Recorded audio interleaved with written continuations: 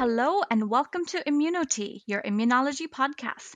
We're your hosts. I'm Bianca Redenbaugh. And I'm Lara Dungan. And this is the podcast where we tell you all about the most exciting research going on in the world of immunology. So grab a cup of tea, sit down and relax, and we'll fill you in. We're here to talk about what research is being done, what new treatments we should be watching out for, and what's happening in the immunology labs and clinics all around the world. Now, don't forget, if you want to get in contact with us here at the show, you can email us at immunoteapodcast@gmail.com. That's ImmunoTea spelled ImmunoTea podcast@gmail.com. Or you can tweet us, as an awful lot of people have done, at ImmunoTea. Don't forget, that's TEA. Now, I'd like to get started and introduce our guest for this episode, Professor Jason Trubiano. He obtained his bachelor's degree in biomedical science in 2002, before going on to complete his medical degree in 2007 in Melbourne University. He continued his studies and in 2018 was awarded his PhD for examining the impact of antibiotic allergy testing on antimicrobial stewardship. Jason is an infectious diseases physician and NHMRC early career researcher at the University of Melbourne, Department of Medicine. In addition, he's also the laboratory head for the Centre for Antibiotic Allergy and Research. His research explores health services programs for antibiotic allergy and novel diagnostic predictors for severe T-cell mediated reactions. Jason, you are very welcome to the show. Thanks for having me. It's a pleasure. So we're going to start very broad on this topic, as it's something that many listeners might want a bit of a refresher on, if that's okay. Let's start with, what is allergy, and should we expect that all allergy will lead to anaphylaxis? Yeah, it's a great question, isn't it? It's such a small word for such a big spectrum of clinical presentations. And so I think allergy can be described, or hypersensitivity is anything from an intolerance that people have, nausea, vomiting, diarrhea. It's not a true allergy, does not lead to anaphylaxis, to the milder allergies like childhood rash, or a rash you might have had 10 years ago, which might have been from the immune system, both from an IgE or an antibody, or a T cell from the T cells perspective, all the way through to the severe reactions like severe cutaneous adverse reactions. People have heard of things like Stevens-Johnson syndrome and toxic epidermal necrolysis, and then anaphylaxis, which is an IgE mediated. So there's this huge spectrum. The problem is the vast majority don't sit at the end of that spectrum with scar and anaphylaxis, and most of them fit with the earlier spectrum that are either not true allergy or allergy that probably isn't persistent into adulthood or much after childhood. And that's why we're here. We're trying to get rid of the allergies that we don't think persist and make sure we record and retain the severe allergies that we think do. So if we consider drug allergies specifically, what cohort of people might be, say, most at risk of drug allergies? Do they group together with things like atopy and food allergy? That's a good question, actually. And we haven't found a clear link between atopy for drug allergy. There are a group of people that seem to like to collect them, multiple drug hypersensitivity syndrome. But I think the vast majority of people that have a single or an individual allergy in the most part. And it's probably about use, who uses antibiotics more in particular. They make up 50% of all drug allergy. They're the ones more likely to go and have an adverse event. There are a group that their genetics or their HLA will predict their drug allergy. But again, we're talking rare events and are parts of specific populations. So we don't have the same atopy link like food allergy or allergic rhinitis. That's really interesting. So we know that less than 5% of patients labelled with penicillin allergy are truly allergic, which seems crazy. But can we talk firstly about how patients erroneously end up with this label and some of the misinformation that's out there in the public and amongst doctors? Yes, so true. We have our mothers to blame, or fathers, or family members, for labelling us allergic to penicillin or other as kids. And there's two reasons. I can't swear on this podcast, can I? No, I won't. There are two reasons why you are not likely to be allergic if you carry something in childhood. One is you're never allergic in the first place. And that's because a viral presentation was the cause of your rash or allergic reaction. And we know there's beautiful interactions between viruses and antibiotic, but also viruses alone. And the second one is that it was never allergy in the first place. Mum said I was allergic because my brother was, or my dad was, or I had nausea and vomiting and therefore they labelled me allergic, or Mum didn't like me to get antibiotics, so she said I was allergic so I wouldn't get them. And the second bit is, well, let's say there was a true one, that you outgrow that. These are not persistent for whatever reason that may be, loss of immune memory over time. And we know that 50% of people after 5 years and 80% of people after 10 years will lose their drug allergy. And in particular, most of the data is for penicillin allergy. But we've shown the same data for cephalosporin allergy and also for sulfonamide allergy. And that allows us to be able to delabel or remove the allergy of more than 95%. A, they were never allergic in the first place, or two, they've lost it after time.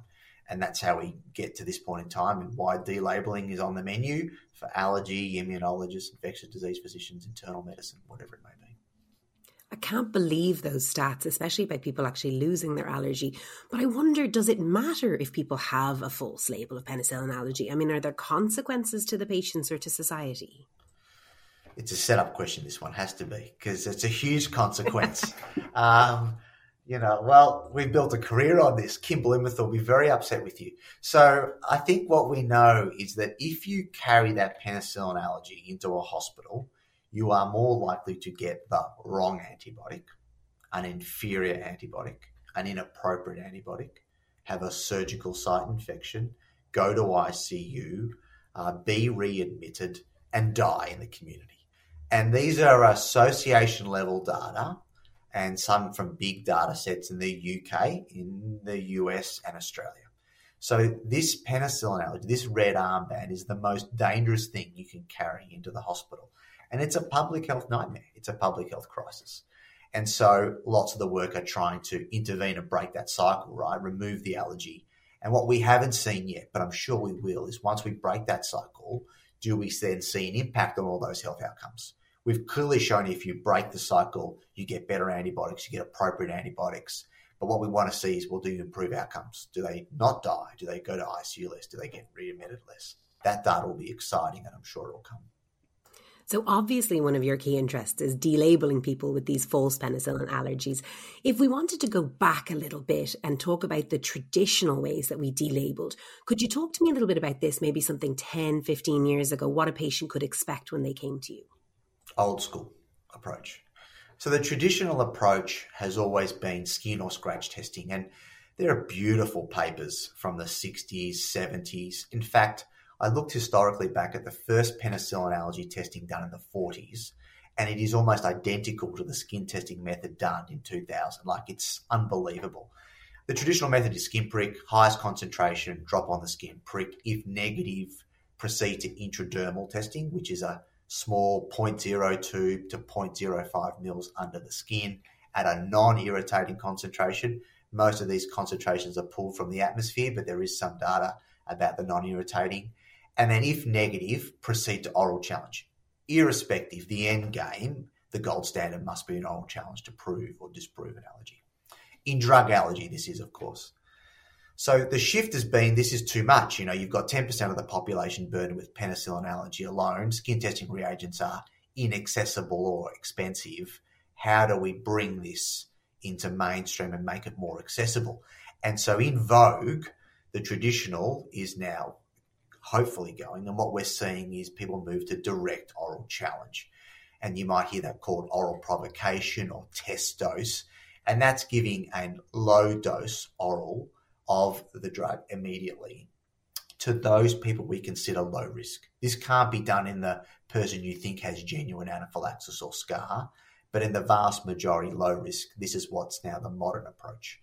But the traditional has always been that skin testing approach. Well, you've brought it up, so let's have a little chat, because back in 2020, yourself and your team published an extremely exciting paper looking at the development and validation of a penicillin allergy clinical decision rule. So can you talk to us about this research and the PenFast tool and how we might use it as clinicians? Yeah, we love PenFast.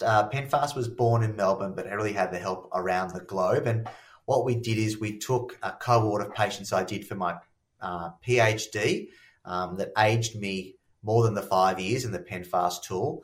And we took those patients and we looked at predictors of having a positive test, be that skin test or oral challenge.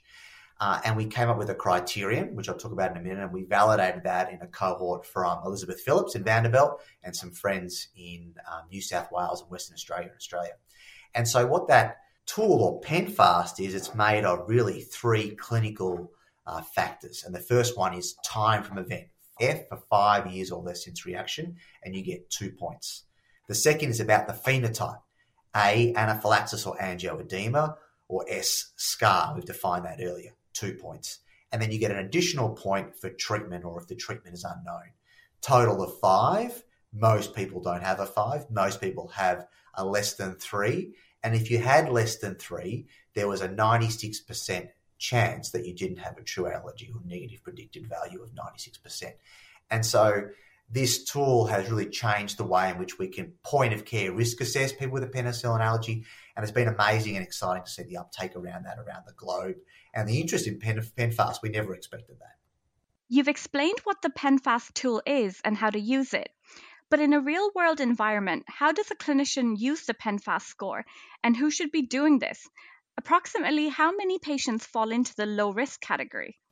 Oh, heaps. At least 50% will have a low-risk phenotype. We know this because we went and painstakingly interviewed every single patient that was admitted to our hospital Monday to Friday. And we found that 50%, more than 50% carried a low risk. And so the vast majority will fit into this PenFast less than 3 and would be amenable. So we've eliminated traditional skin testing in the vast majority. And you've mentioned it yourself. Clearly, you don't rest on your laurels at all. You've just published the PALACE study. Can you talk to us about this research and do you expect that it will profoundly change clinical practice? We hope so. We hope this is the game changer in penicillin allergy, to be perfectly honest. You know, before this time, there was only one other randomized trial done in penicillin allergy, despite, amazing people doing it for 50 years. And so this is the first international multi-center randomized control trial. And it clearly showed that on day 1 in the clinic, there was a 1% reaction rate in the traditional old school arm, we'll call it old school from now on, versus the oral challenge arm. And then even if you went out to 5 days and looked at adverse events, 95% were negative in both arms. So clearly it's non-inferior in a selected population to use PenFast and do a direct oral challenge. And this was an outpatient setting, so we're talking about well patients, and we might talk about some evidence gaps moving forward. But I think in the vast majority then, PenFast is the way to go, or a low-risk criterion that you have that you're comfortable with to do an oral challenge. I guess I wanted to say some caveats, though. It's not for the little kids. We tried, and I like doing studies where you try and publish a negative study. We said PenFast doesn't work in kids. It doesn't work. And it's not yet done in the ICU patient or the emergency department patient that's critically ill. That's another study. But the vast majority, it would be fine. You recently published an article about successfully applying the PenFast criteria to trimethoprim sulfamethoxazole allergy. Do you envision this tool being adaptable to most other drugs? We hope so, or if not in its entirety, a derivation or simplification of it. What we want is a point of care clinical decision rule we can use for the most common drug allergies. It's penicillin far and away the most common. Cephalosporins, or if you're listening from North America, cephalosporins, number 2, and then sulfonamides, number 3. And so particularly for an ID doc, immunocompromised patients, if you can't take a sulfonamide, it's a real problem. And so Sulfast has got real potential. The negative predicted value was similar to what we saw in PenFast. And so we're now going to do the same method and take Sulfast to a randomized control trial. So look out for the bracelet study starting very soon. You've heard it here first. But I think we can definitely apply it to more. And, hopefully cephalosporins is the next. We need a way in which we can do that, the most commonly used surgical prophylaxis drug. So, yeah, we want to be able to use it. Do you think that there's certain cohorts of patients for whom it's particularly important to interrogate their allergy history? So, for instance, immunocompromised populations or people who will require a lot of antibiotics? Definitely. So much so we wrote it as a statement in a paper that it should be the standard of care. And I think if you are a high user of antibiotics, then you really need to remove their penicillin allergy. It's a medical injustice not to remove it and leave it there. So I think a transplant patient, bone marrow transplant, chronic respiratory patient, these are. The other thing is they're also great targets, because what we did is we looked at our inpatient cohort and said, okay, who benefits the most?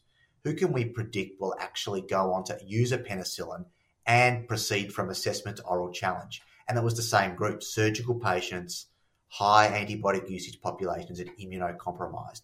They were all people that used a penicillin after delabeling, and all people that were actually consented and want to be challenged in the inpatient setting. So that's the groups that we definitely target. They're the focus. We try and embed programs in those groups, both in an inpatient and also an ambulatory setting. Now, I know at the start we discussed about how your mum is probably at fault for your false penicillin allergy. Poor mum. Poor mum or dad, actually. Let's not blame just mum. That's true. As you know, obviously, a huge amount of referrals that come to our centre anyway, and presumably yours, come from maybe misguided doctors and doctors who have labelled their patients as penicillin allergic and have not. I'm just wondering, where do we stop this? Do we need to go back to college when we're educating people to begin with? I mean, it's an endemic problem and doctors are to blame a lot. Yeah, we are, aren't we? It's not our fault. Well, we were taught wrong, but we need to go back. So there's probably two facts. We could have like a one-slide presentation that's mandatory at all medical schools, and that is that penicillin cross-reactivity is not 10%. That's the first one. And the second one is that penicillin allergy is not forever. And I think if we were able to reteach those two things, it would be a paradigm shift, because then doctors would be saying, oh, actually, yeah, not forever. Maybe we'll refer you for that testing. Because at the moment, the barrier is, oh, no, you're allergic, you can't take that. And the other one is, oh, by the way, you're not allergic, you can't have any penicillin in the class. So here's ciprofloxacin, and here's naproxen, and here's meropenem. This is what happens. Do you know what? That's actually really fascinating, because it's something that is prevalent in medicine. Can you just discuss a little bit about this myth of the 10% cross-reactivity with cephalosporins and penicillin and how that's not true? Yeah. I mean, that's one of the first things we need to undo, isn't it? Because even if you can't challenge them, you don't have the facilities. If somebody that's low risk, you can definitely give a cephalosporin. So the first bit is it was born out of contamination of the penicillin manufacturing plants and the cephalosporin manufacturing plants. So penicillin was put into cephalosporins, and so you immediately got cross-reactivity because there was penicillin within the product. The second bit was that they looked at cross-reactivity studies. They lumped everything together, junk together. So even adverse reactions to non-allergy, nausea, vomiting, were lumped into a lot of these studies. So you had an elevated cross-reactivity rate because people were reporting adverse events, non-allergy. And then the third was they were giving drugs to people that were cross-reactivity based upon this R1 or this side chain.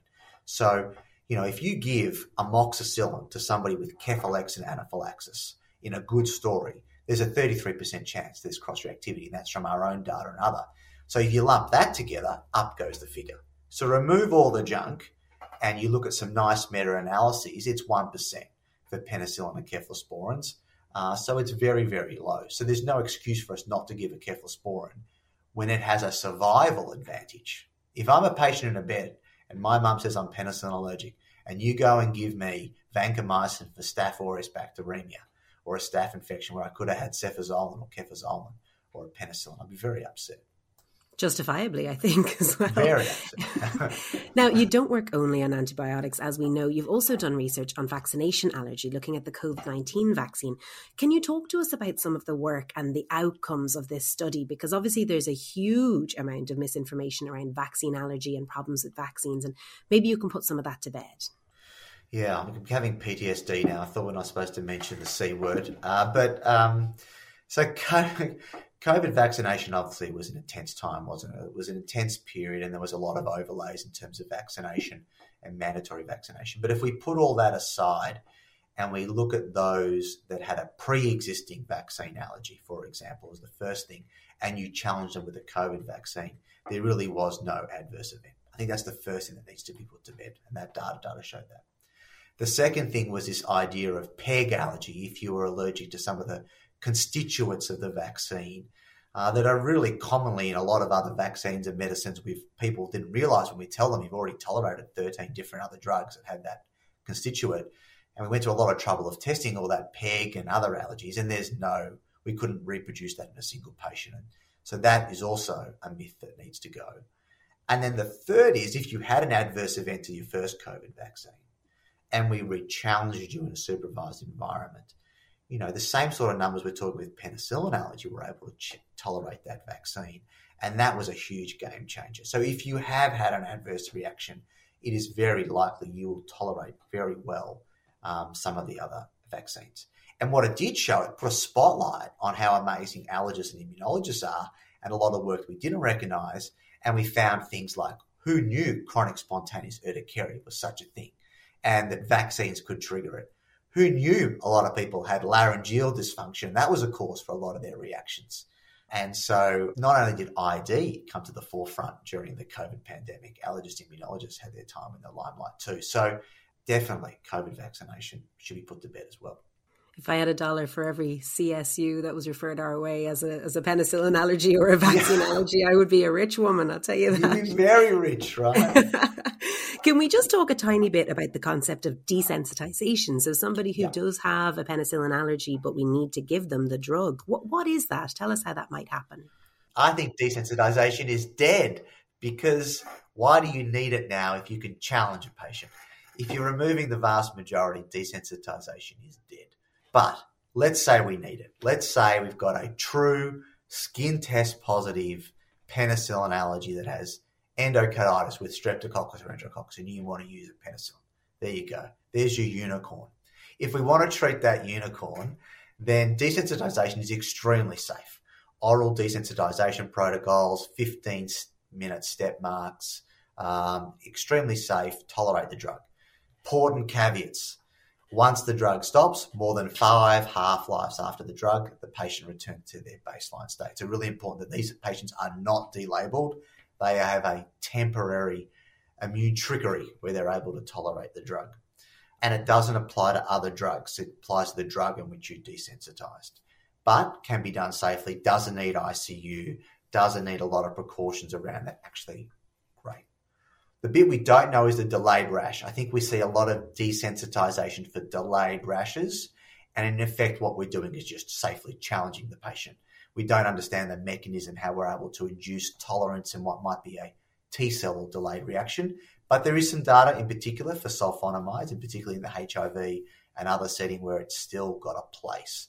But the other caveat in delayed, we never do it in SCAR. Stevens-Johnson syndrome, toxic epidermal necrosis, DRESS, these are not a place for desensitization. So since you've brought it up, why don't we move away somewhat from IgE-mediated allergies? Can you discuss severe cutaneous adverse reactions? What causes them, and what clinical syndromes comprise this group? I have 4 children, as a byproduct. I have a daughter, Cara, she's 12, a son, Lucas, who's 8, and then I have SCAR and penicillin allergy. And so I can't work out which one I love more, but SCAR is certainly up there. So sorry, I didn't forget the question a little bit, but severe cutaneous adverse reactions we're talking about now, right? And so the big 4 are SGS, TN, DRESS, and AGIP.